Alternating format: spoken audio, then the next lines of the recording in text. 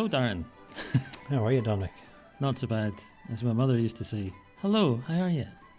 Just your mother used to say that, did she? She did. She had a very original way with the greetings on the phone. You all right? Yeah, not so bad. And yourself? Good, man. Before we got on, I was just thinking, what have I been up to this week? And one of the things I've been doing is playing video games. And have I ever told you how much I absolutely treasure playing a good video game? You know, you haven't, except by accident, when I've said, what are you doing this weekend when Brooke and the boys are away? And you said, I'm going to eat a steak and I'm going to play video games. Oh, stop. Remember the times that you used to have an empty house? Oh. Don't say it. That time will come back soon enough, don't worry. I do. I just love it. And I kind of went, you know what? I'm not spending money on anything. I'm not spending money on extra food. I'm not spending money on booze. And I thought, treat yourself to a video game or two. They're not expensive, like $15, $20 maybe. And I've sat and I've played some. It's just like it's like you get to jump into a piece of art and just revel in it and get lost in it. I don't know. It's near meditation. Like it gets near what I get kind of from surfing. That kind of mindfulness, if that makes sense. You kind of just lose yourself. Really? Go off. Solve a few puzzles. Like I play particular types of stuff. Like I play.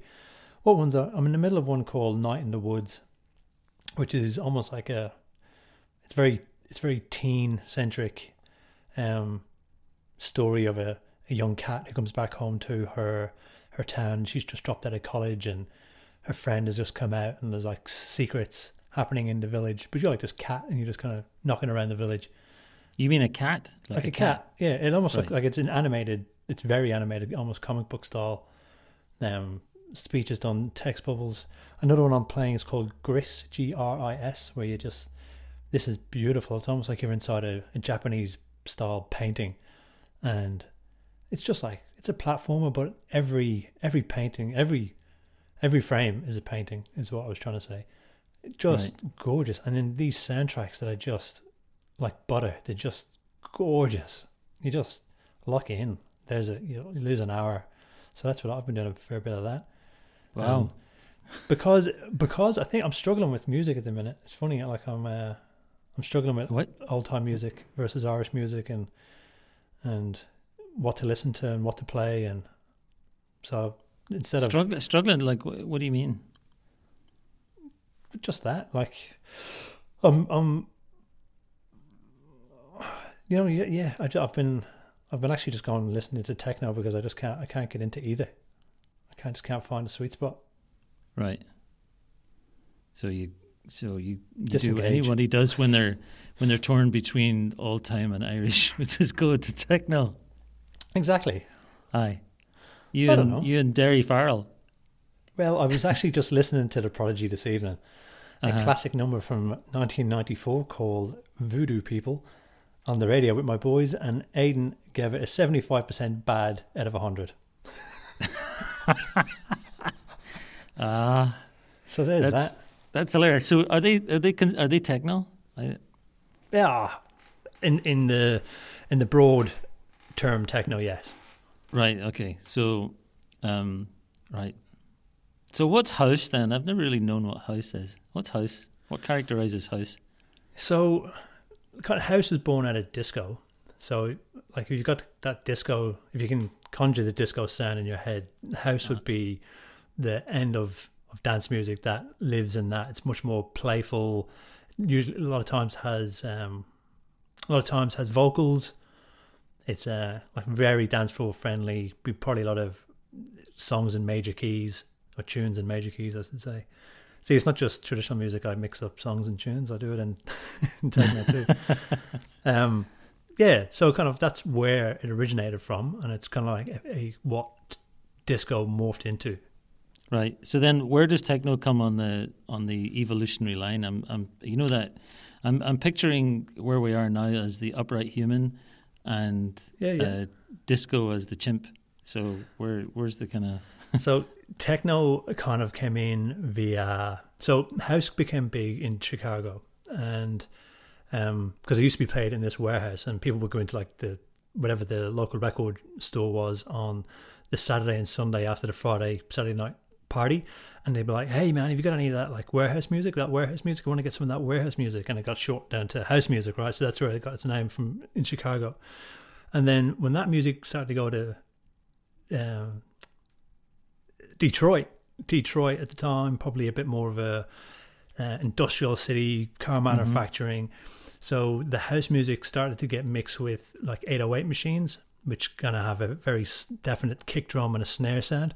So you had these kind of very a lot of euphoric and kind of upbeat disco / house tunes coming in, but then they were actually getting layered by the DJs in Detroit with these 808 machines that were adding that kind of mechanical, repetitive, kind of taking Kraftwerk sounds and putting it with disco sounds and making it all a bit more aggressive, a bit more minimal. And then people started to actually just strip away bits, so you're just left with those straight 4/4 rhythms, and that's very broadly where techno came from.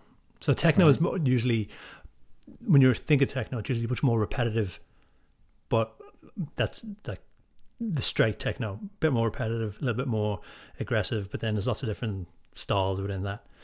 Jesus, I could go on all night about this stuff. But anyway, that's that. Sounds a bit like an old time session. Really. It's like asking me what the difference between the Donegal style and the Slúth Lucra, I think. Oh, don't ask me. No, but something up the other day, and I was so happy. Well, that techno thing though, like the repetition. I mean, I remember you telling me the first time you took me to a festival, to an old timey festival, that part of what you really loved was the repetition of going around a tune. You know, there's a great 10, 15 minutes. Just there's a great quote from remember Spaced. It wasn't Spaced. It wasn't Spaced. No, I'm thinking wrong. It was the Mighty Boosh.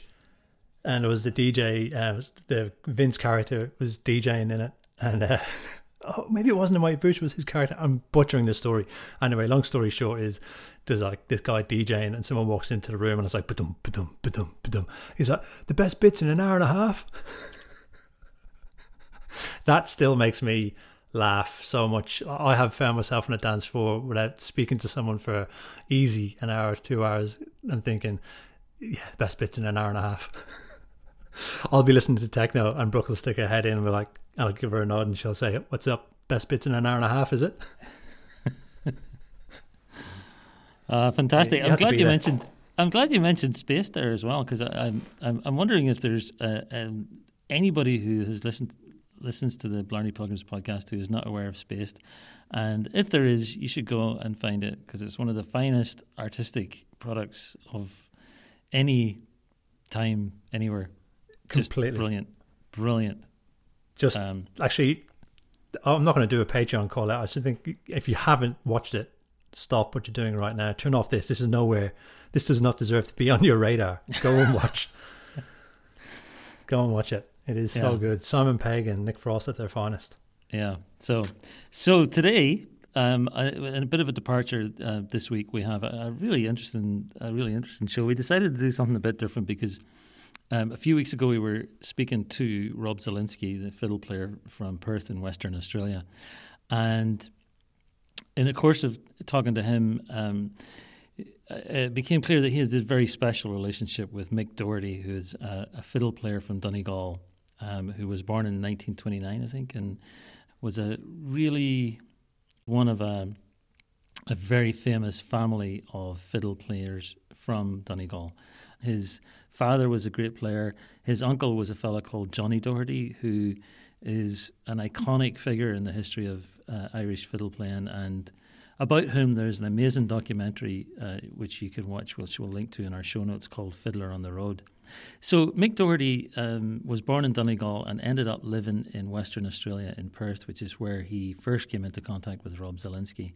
And by hook and by crook, eventually Rob managed to get in touch with Kevin Bradley at the National Library in Canberra, and they did a series of recordings of Mick talking about his life and talking about his music and talking about the lineage that he comes from, the musical lineage, and also just lots of aspects of life that he remembered from when he was growing up. So today's episode is an hour, maybe a bit more, of Mick Doherty, interviewed by Kevin Bradley from the National Library in Canberra. And it's kind of amazing, in part because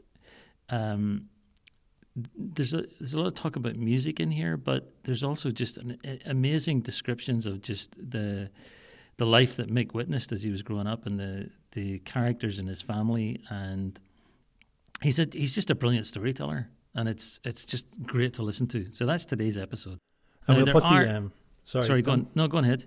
Well, I was going to say, we'll the liner notes that come with Rob's CD, we struggled getting them up the last time, so we're going to have another pass at that. There's anyone that's interested, which you should be. It's an incredible story.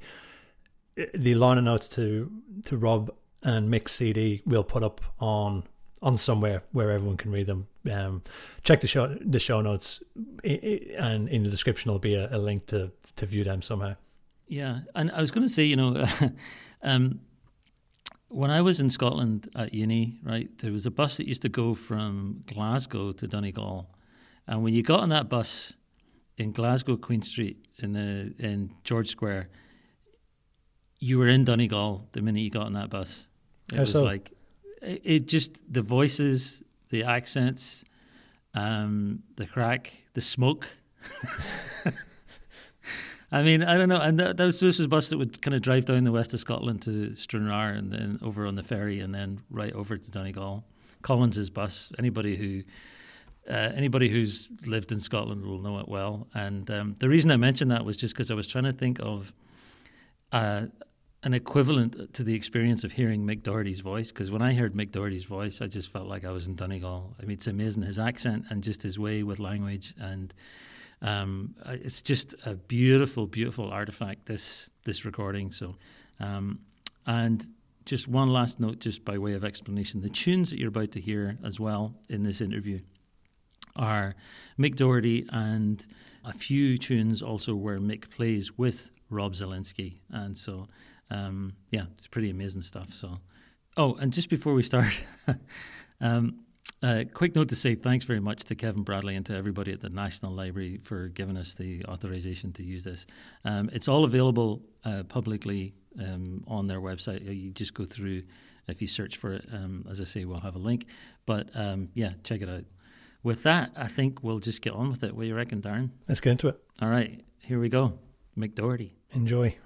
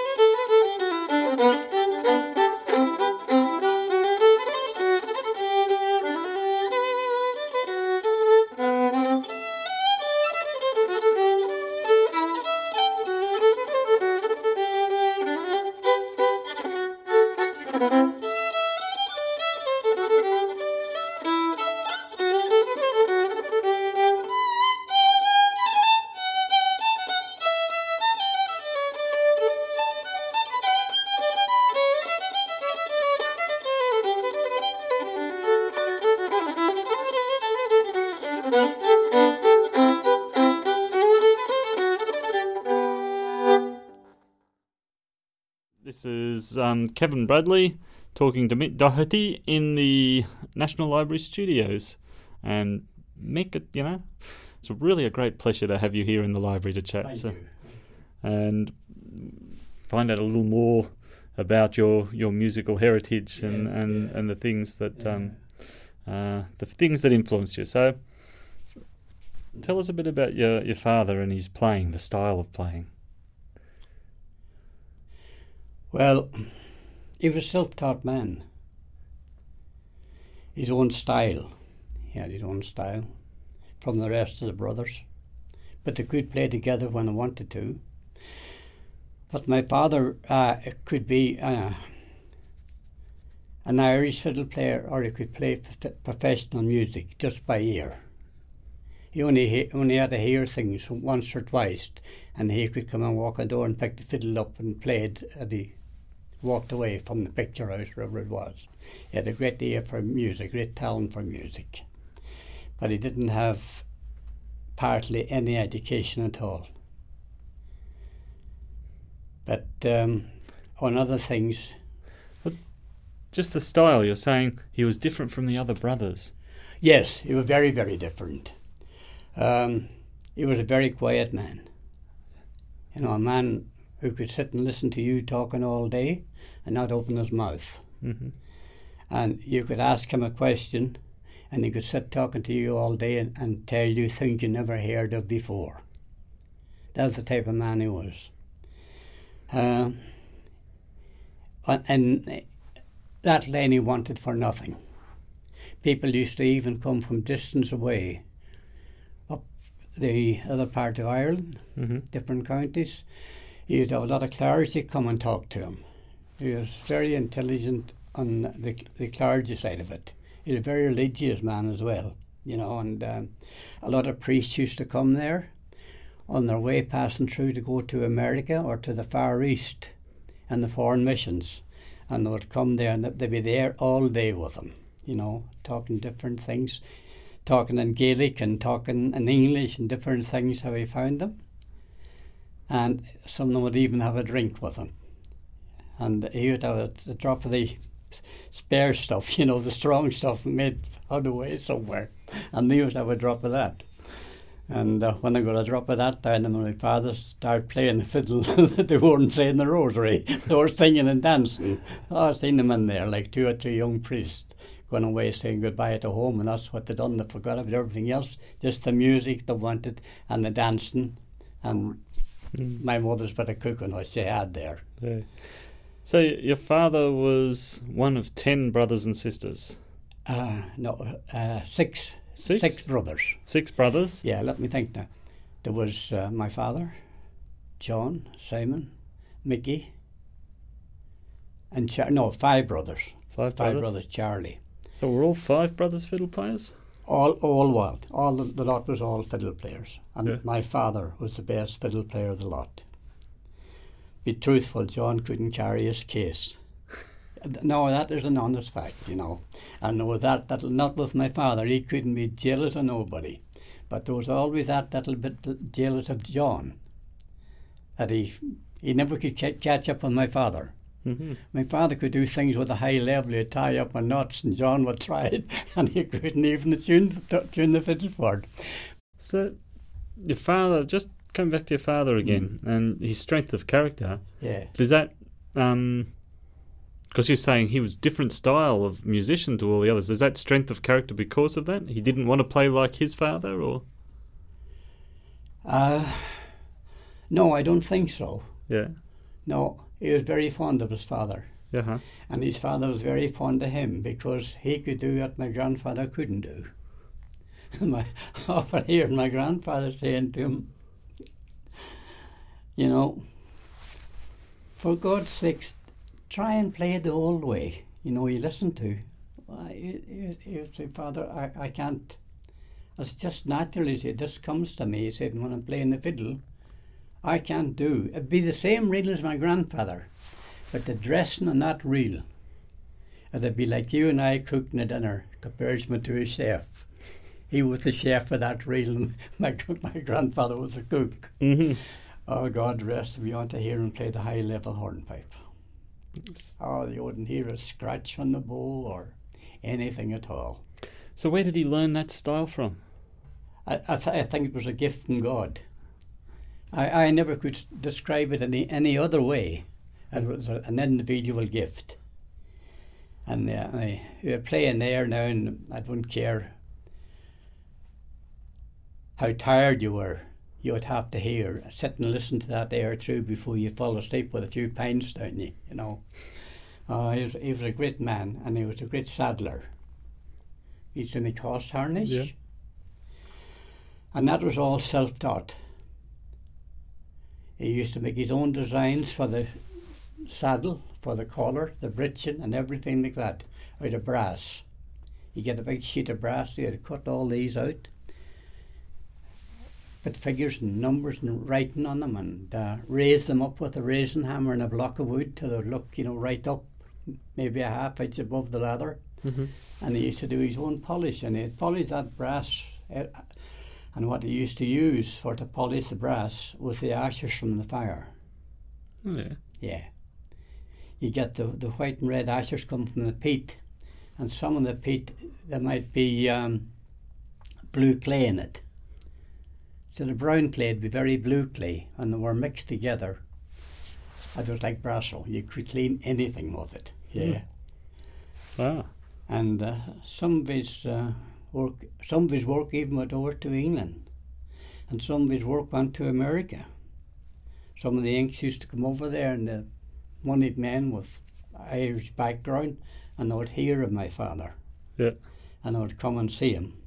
And honestly, in a way I look at you sometimes, he kind of put me in mind of you.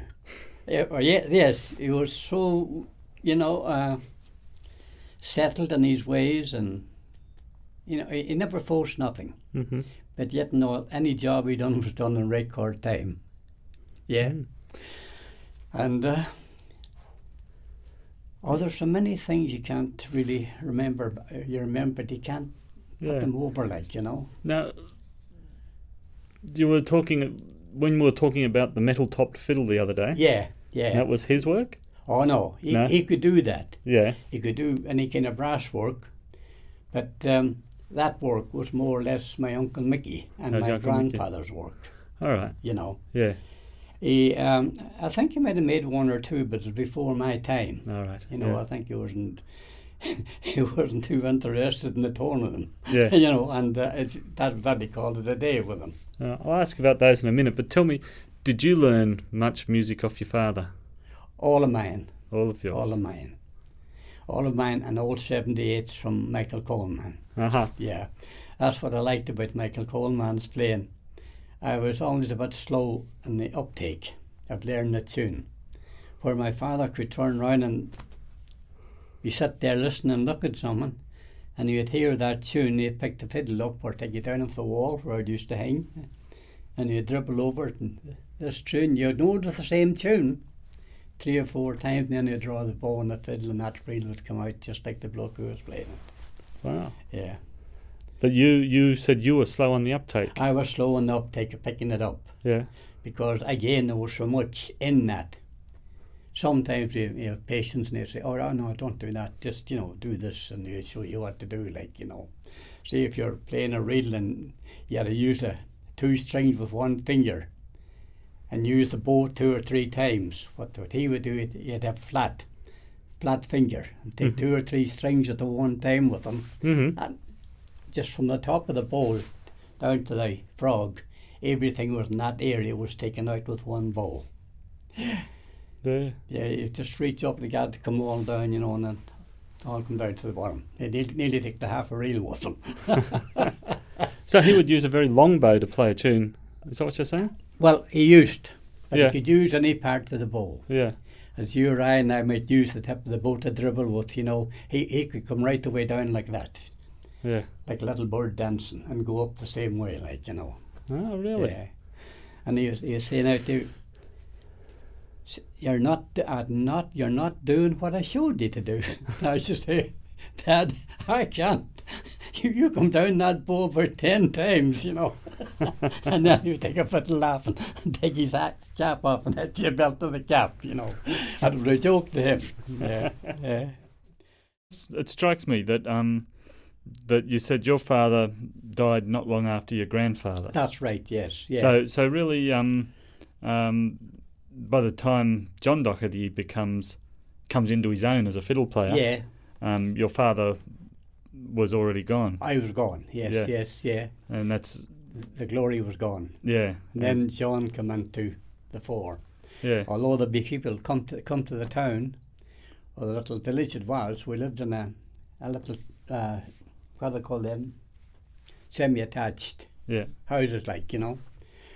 And they would come there, and there'd be a seat for them to sit down and a mug or something to give them a cup of tea. And then people would walk past John in the street, and they would come in there to see my father. Yeah. You know, and something for him. There was always a drop of poteen or something for him, Kiwi. Here's Kiwi, I bought you something, like, you know. And before he left, that bloke, the bottle would be opened and they would see it off between them. And then the bloke would say, I'll be back in a minute, Kiwi. Yeah. And then he'd come back then with real whisky and would have a good session, and the old man would be forced to take down the fiddle. And then when he got a few whiskies down him, that's when the fiddle used to ring. You were in what they call the spout yard. You had to come in about 25 yards from the main street, and then to the spout yard where the horses and carts used to come in and stall them there for whatever business they had to do. And I'll guarantee you go out, my father be playing then on good for him, and you go out there, that house, and you go right up and round the corner and onto the main street, and you'd hear that fiddle ringing on the main street. And that's when the crowd would develop then. Must have been wonderful music. Oh, God, so they'd be looking in and wondering at him. Yeah. He didn't care. My mother sometimes would say, oh, shit, I wish to God you got rid of that fiddle. So who else played with your father then? Did he play solo mostly, or did anybody do that sort of the doubling with him? Oh, there were plenty of what were known as country fiddle players. Yeah. You know, they would be classed as no good. You know what? I said, a country fiddler. He's not bad, but he's a country fiddler. They would come in there and get a few lessons from my father, and he would like their company, you know. And, well, what do you think about that, Hughie? Oh, God, you've come a long way. So if they were called country fiddlers, what would they have called your father? Oh, well, the class and the world's greatest, to be quite honest with you, like, you know. You'd hear them maybe weeks, months after you might be somewhere and go, that's they say, do you know who I heard? Yeah. A few weeks ago, no, Hughie Doherty played for me. And then another bloke would say, well, how did you feel? Did Hugh and John ever play together that you heard? Well, they did. They played at dances and weddings together. Yep. But my old man, his health was gradually breaking down, and he would go and he'd play there. He would play the waltzes, my father. Yeah. And John would run an octave for him. But when John would play for set dances like the half sets, or a full set, or a 16-hand reel, or an 8-hand reel, a mazurka, or a German, or a Highland, John would play because he was the strongest fiddle player. And my father would run the octave for him, you know, and it's just like the droning of a bagpipes all the time coming through from his fiddle on to John, like, you know. The things he could do, the different tones he could take out of that fiddle was nobody's business. Any tune anybody played, he could find an octave for it, you know. And then he'd have maybe an hour that to get a rest, and he'd feel better. Now you see John going over. And then he'd jump into John's position, and he was just as loud as John, only sweeter, you know, different. It's very hard to explain. It's like out of the blue, maybe 30, 40 birds come and they all start singing beautiful. That was the feeling it had, like, you know. Yeah.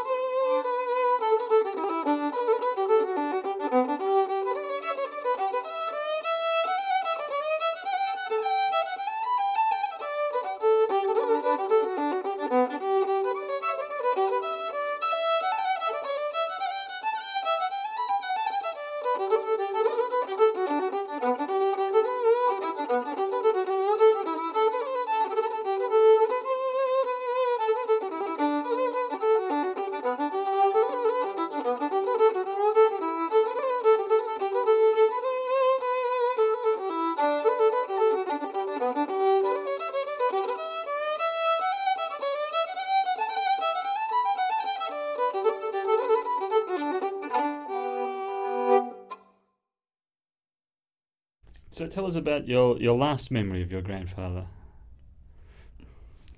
God rest him, the last memory of him was I was about 8.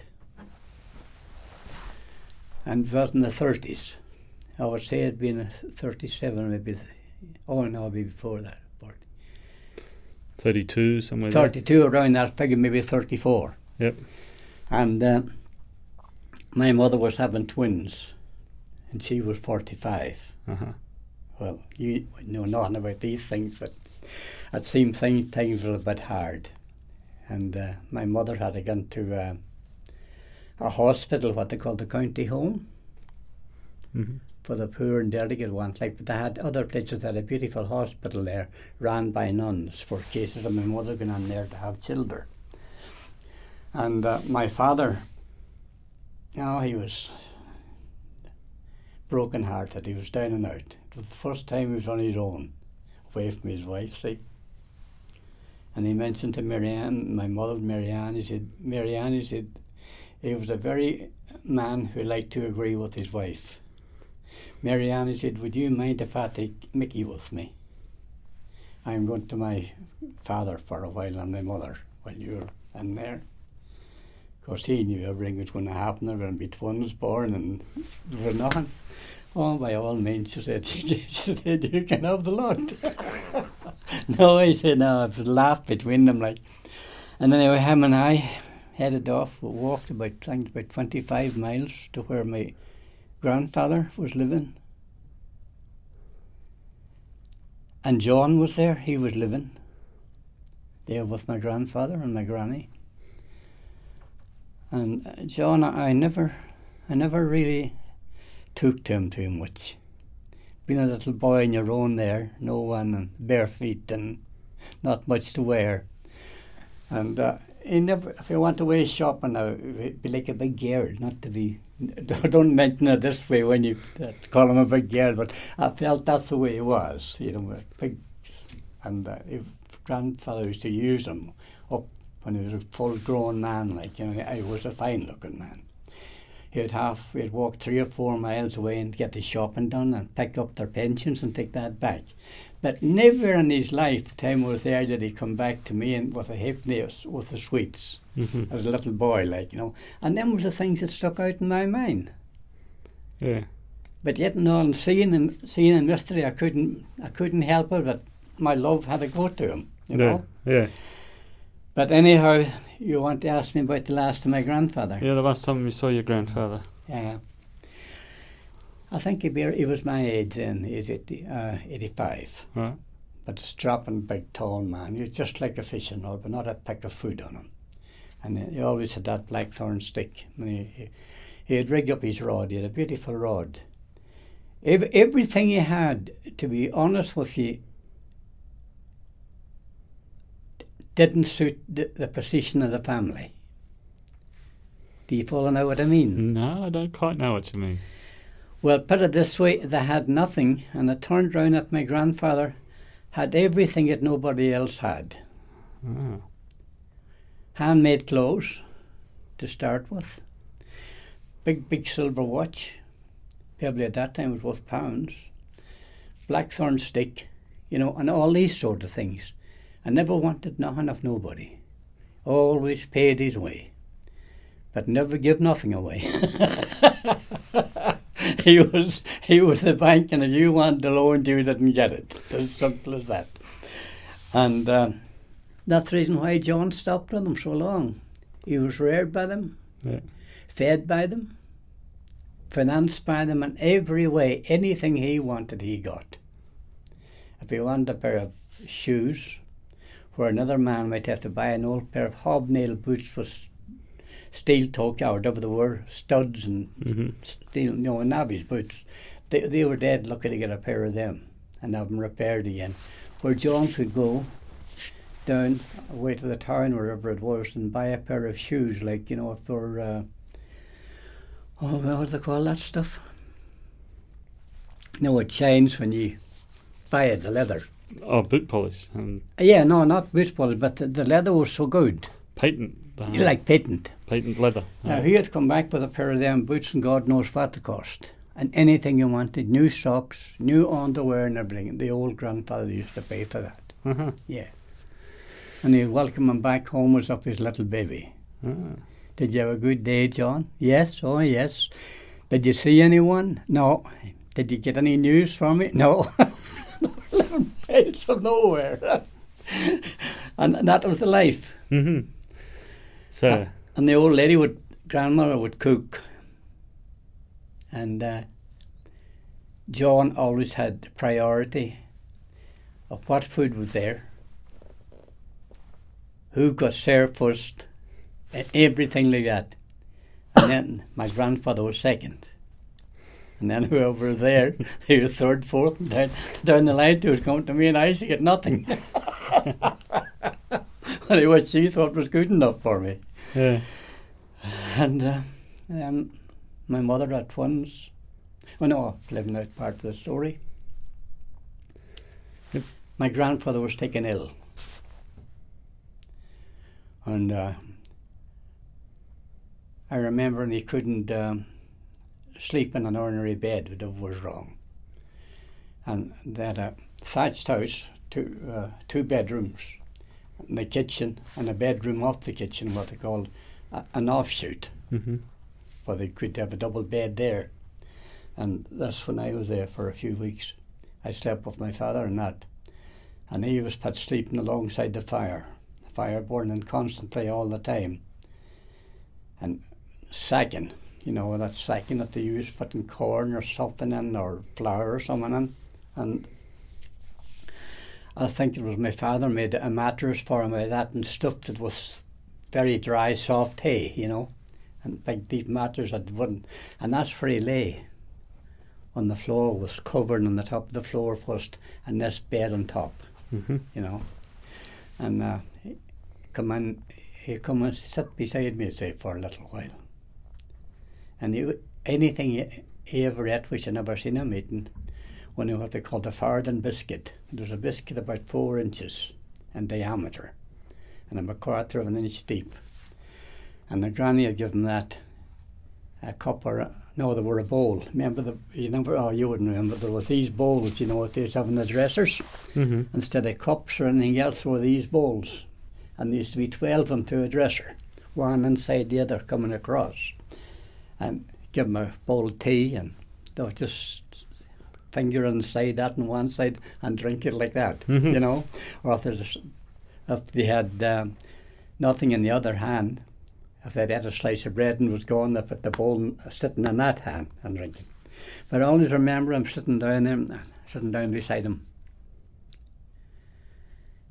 And I was about 8 years, I think I was about 8 if I was 8. And he'd eat this biscuit, so much of it, maybe 2/4 of it. And he'd break it off and give it to you, and he would save you a quarter of the biscuit or a third of the biscuit for yourself, and he'd give that to you. Yeah, you're saying, I saved you that, That would be like, you sit there talking away, on different things, and he wasn't fit to go up and go out. And I'd learned a lot from him in a very short period about fishing. Yeah. He showed me how to tie hooks, Uh-huh. Fly hooks, and he would say, go out and look round and get a duck. And I would catch a wild duck. Yeah. And he would use its wings, the duck's wings, for the wings of the hook. And then there was moorhens. Mm-hmm. They were running all over the place, I was a pretty good runner. I could run faster than them after about 10 minutes and run them down. And they'd bring them back home to him. And my granny would cook them. But he'd make sure he would have them first. And he'd have all the feathers that he wanted, all the colours. He'd put them in a little bag. And then when he'd be in good humour, when I used to hear him lilting, lilting what you go, he'd be in good humour, he'd reach up and he'd get this little bag down, an old newspaper he'd put on his lap like that, and he'd put all the colours out and sort them out, and then he would start tying these hooks in different colours that the fish would, take at certain season. And he was, God save us, so clever. He'd fingers on them must have been like pitchforks. They weren't aided in the big hands, but he had the beautifulest fingers for playing the fiddle I ever seen in my life. When he was playing the fiddle, they'd be when he bent the finger down, they were standing about 2 inches above the fingerboard. Wow. You know, I was just at watching him. And he would tie these hooks and get them all ready. And out of the blue, maybe it was illegal, you weren't allowed to do it, see? All of a sudden, how they knew? Sergeant of the police or the guards used to turn up and a bottle in his hip pocket, like, you know, and shake hands and, well, he got me. And he used to have a round ring of thin timber with all wrapped in cloth, and he'd have all these hooks hooked onto it, hanging down, and he'd say, "Here, take your pick, whatever you want there." And he'd give the sergeant of the police, which would arrest the man down the road for doing it. He would hand him this ring, take what you want. But take what you want, take the ring with you, you know, give me someone to do later on. And they were very, very, very, very highly respected people. Yeah. Had nothing, but they had the respect, you know, that nobody in that county had. Yeah. Not even the richest men in that county had the respect of my grandfather or my uncles, to be quite honest with you. They had absolutely nothing. Sometimes maybe not enough to eat. But as I said before, in the background, the old man had plenty of collateral, but they never let it out.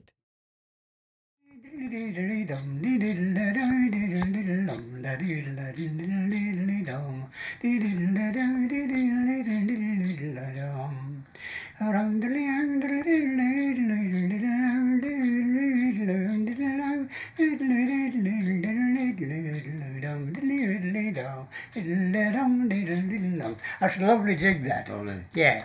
If you two played in one octave, that now and Fred beautiful over the mic.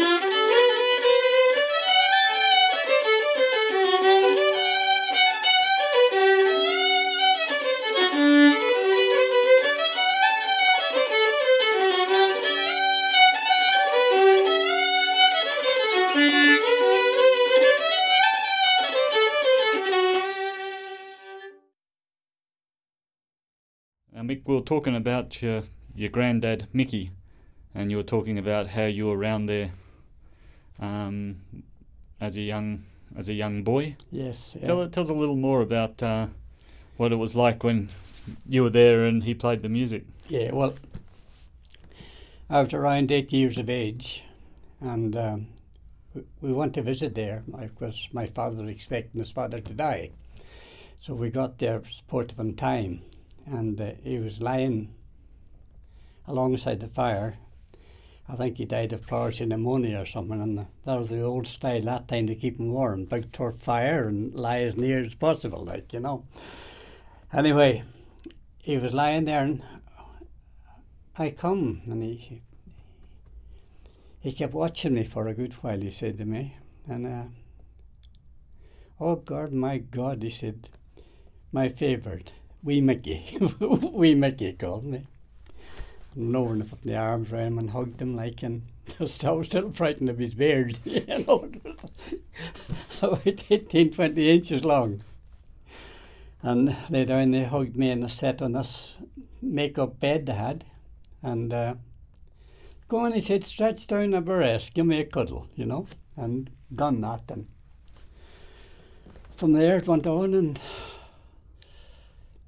one turned up now and one again. And I didn't know what it was all about, all these people coming, you know. My own mind, God save us, where's these people going to sleep? Well, there were no place there, you know. Only a couple of beds in the house. And it turned out to be that there were aunts that I'd never seen before. My aunt,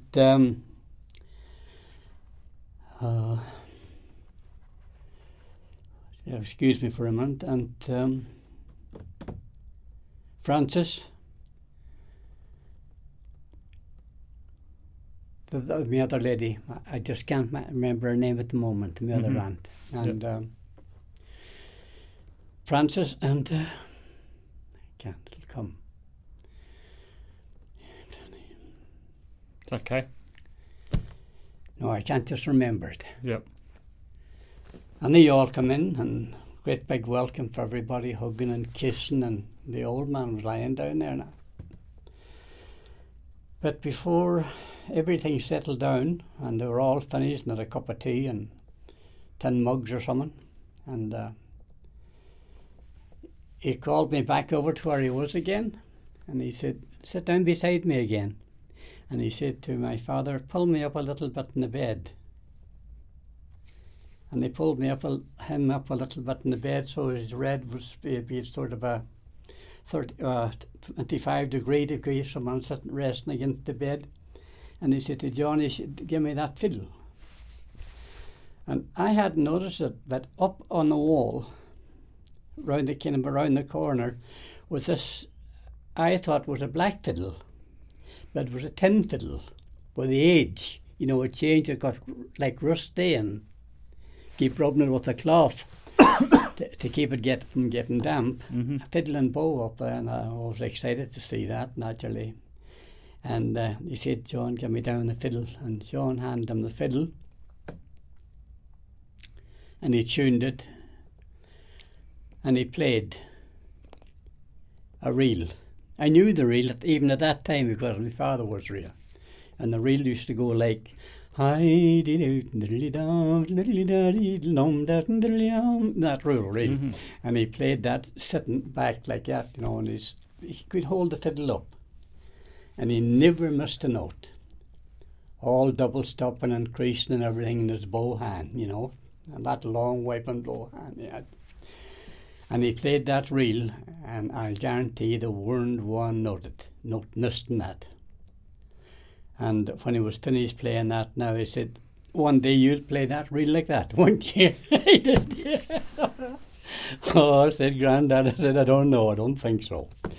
But anyway, now he said, I'm going to give you the fiddle, and I want you to play me a tune.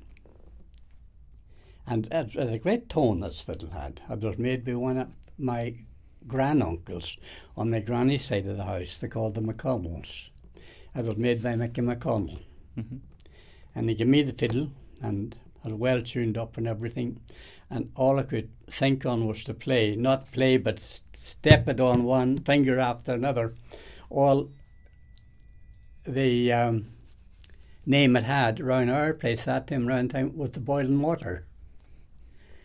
And a lot of people didn't like it with that name, and I didn't even know this, you know. And I said to Grandad, I'll play the boiling water. Good boy, good on you. So I was there and I kneeled on one knee and facing him like, you know. And I played the boiling water on him on this tin fiddle made by my granduncle. And I happened to look across, and there he was. Big tears dropping down the beard. And he clapped. And he said, God bless you, I'll hear you again sometime. And I pronounced it down like an over to my father. And my father was just that kindly state that he was, you know, always in. Tears dropping down. And anyway, I was chased away down to a little room down the back with an old double bed. They already had a double bed up in the kitchen. That's all was allowed for the house. And I put me into bed there, and as the night rolled on, and I was tired and fell asleep, the crowd started getting bigger. Some more of my cousins come in, and they were all put in this bed as well. And I think there was about 9 or 10 of us all at this bed, 4 or 5 at the head and 4 or 5 at the bottom, with one big woolen blanket round. And they were all fighting about it. That's what woke me up. But anyway, there was one boy who was a lot older than the rest of them. He won the blanket. He had the blanket to keep him warm all night. So we lay there all night, and usual thing in the morning, get up and do your call of duty and everything. And everything seemed so strange. You know, you'd hear a penny drop anywhere. And I said to my father, I said, Daddy, what's wrong? He knew it, I knew something was wrong. And he broke down and crying, he couldn't even tell me for a good while. Mm-hmm. Oh, he said, your granddad died last night. And I felt like a sheet of lightning had struck me. I said, where is he? Well, no, I said, you better not. No, I said, I want to see him.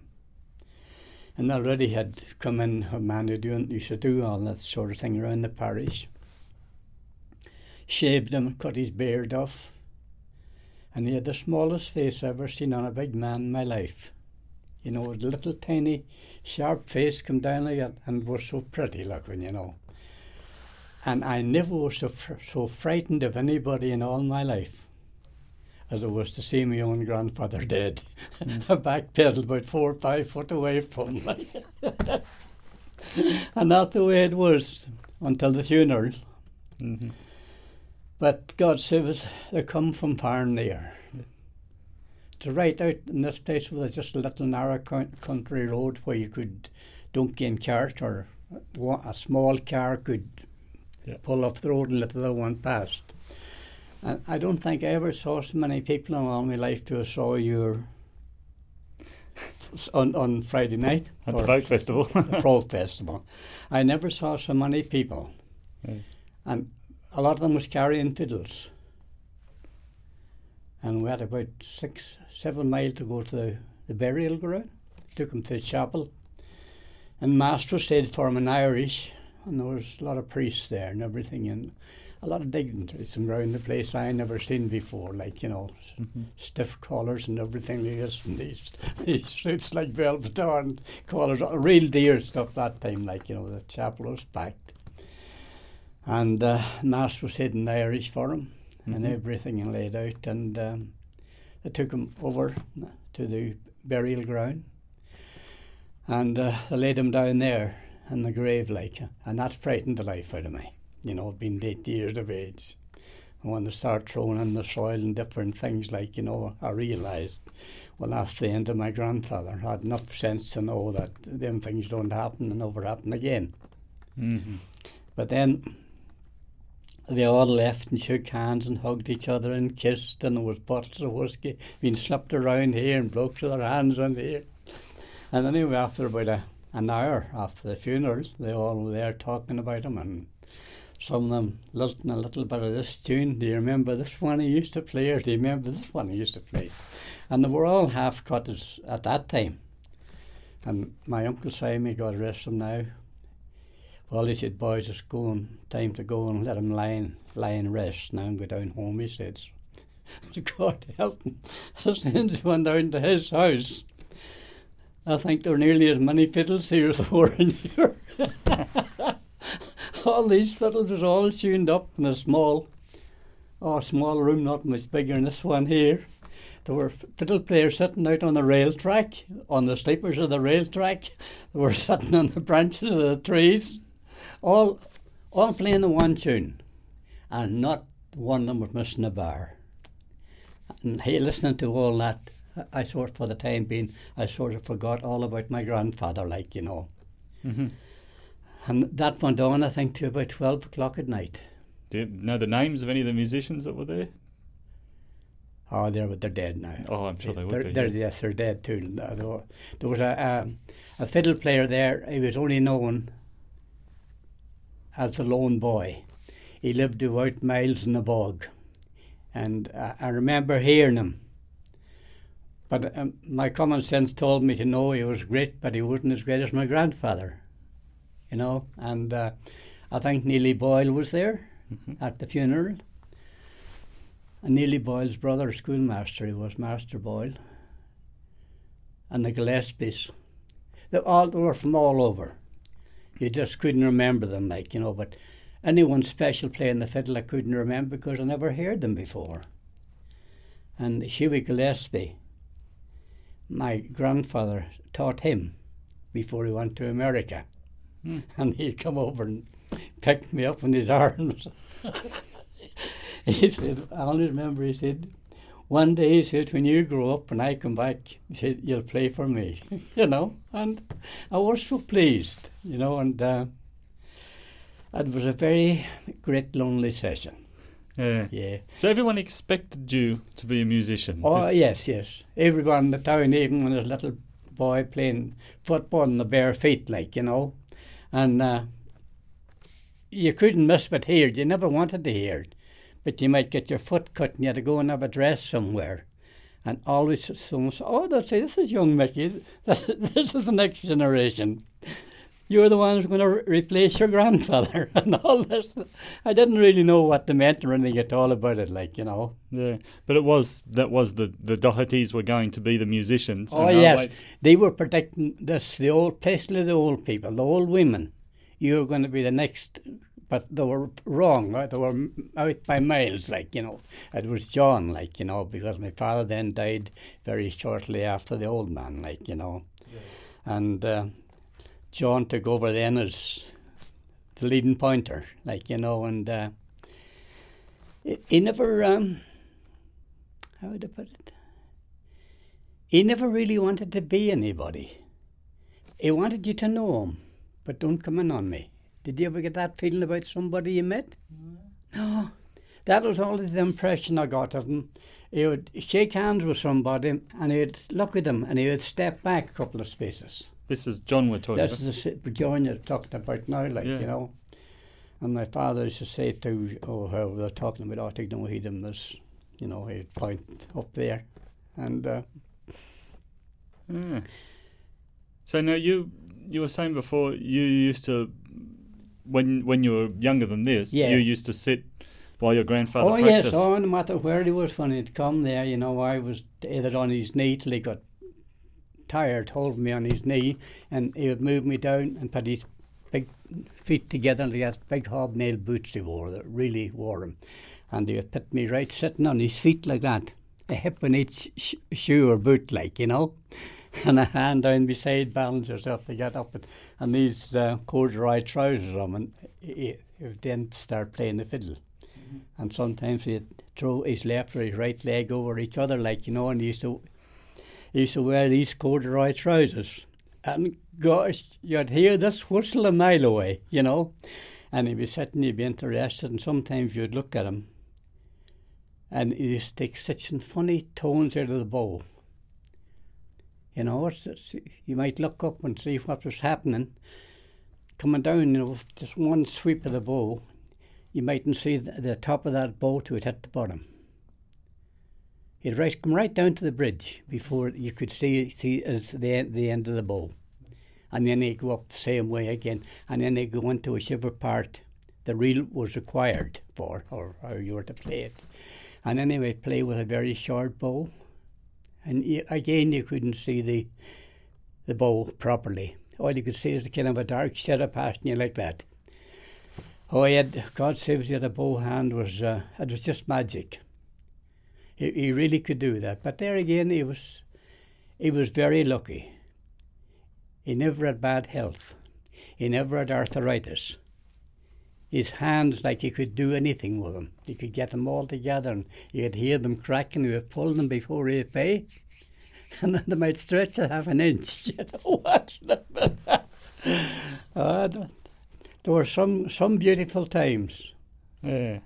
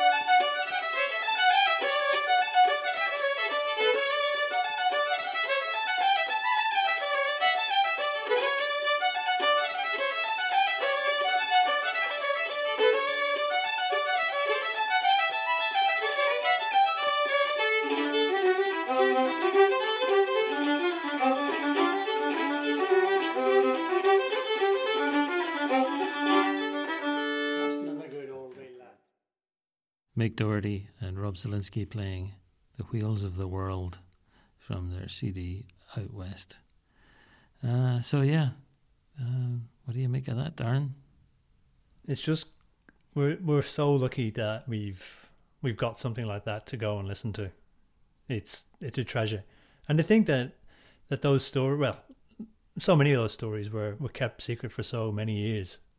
Yeah, it's just mind-boggling. He reminded me actually just when I was listening to him as well that I was reminded of I think it was Joe Fitzgerald saying to us that there were all these players who had never been recorded, who were great players, who lived up round their bit where they lived, and how lucky that Kevin Bradley and Rob Zielinski managed to get Mick recorded like this, because I just think it's, like you say, it's a treasure. So it's all there. It's all available via our show notes. So go over to those at the bottom of the episode and you'll be able to link through to this, and it's kind of amazing stuff. So, yeah. I just wanted to say the usual thanks to the people that have gone over to Patreon during the week.